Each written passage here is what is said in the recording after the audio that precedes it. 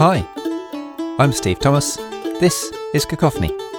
Let's dive into some great music with another brilliant gem from another unknown woman composer.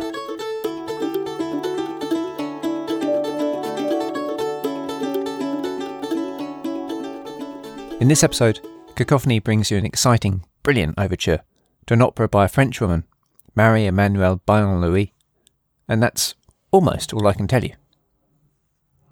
We've spoken about it before on Cacophony, but one of the problems that we face in getting to hear more music by women composers, especially those from further back in history, is that in many cases the music itself has all but disappeared, and in some circumstances we know very little about people whom, during their lives, were actually quite prominent and influential.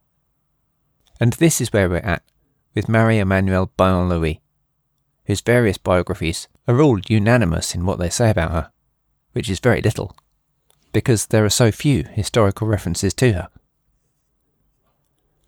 She lived probably in Paris, and later definitely in Bordeaux, working in the late 1700s, shortly before and around the time of the French Revolution.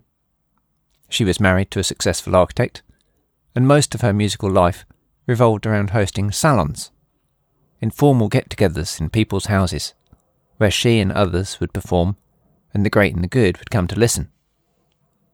The idea of concerts as we know them was still very much under development, and this was the way a lot of good music got heard and played. The musicians were top-notch, and the audiences knowledgeable.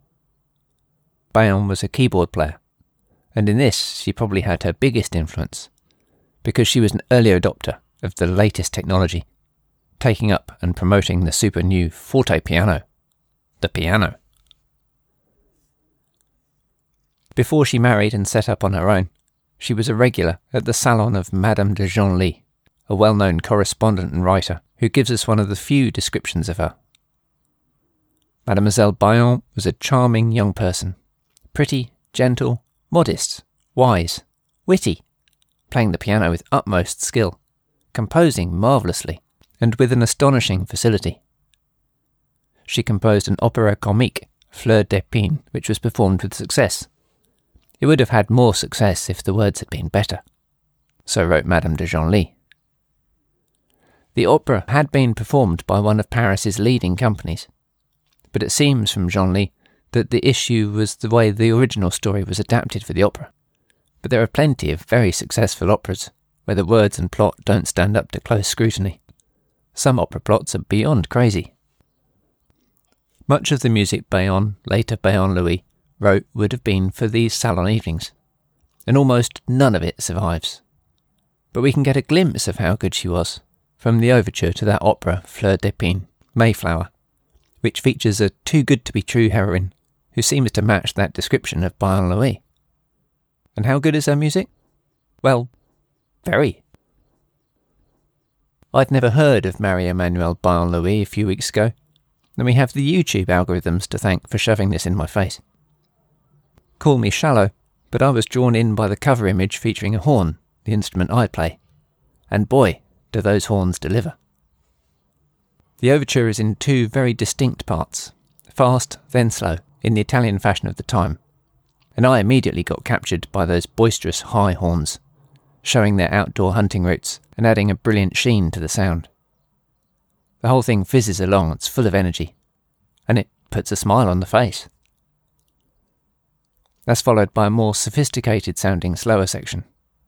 The exuberant horns are gone, totally gone from the video. They've even taken their music stands.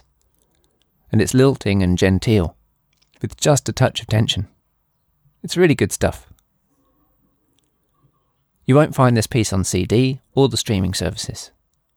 As far as I can tell, there is only this video, excellently done by the Academy of Ancient Music. It's an expensive business finding, researching, and then making performable editions of old music.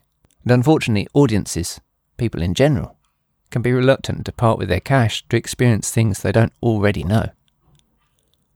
So this performance was funded by various charities, including the Ambash Charitable Trust, set up by Diana Ambash, to whom we spoke about the promotion of women composers back in episode 95. I'll put links to that episode and some others featuring women composers into the notes that come with the podcast. Of course, if you're listening to Cacophony, you're up for hearing and discovering new things, and I think you'll enjoy this. It's a piece for pure enjoyment and entertainment. So click on the link and have a listen. And then please tell me what you think. You can send me a voice message and save your typing fingers, or comment at cacophonyonline.com, or via social media. If you'd like to support Cacophony with money, you can, and there's a link to do that in the notes too. Please tell everyone you know about the Cacophony podcast. Come back for more next time. Thanks for listening.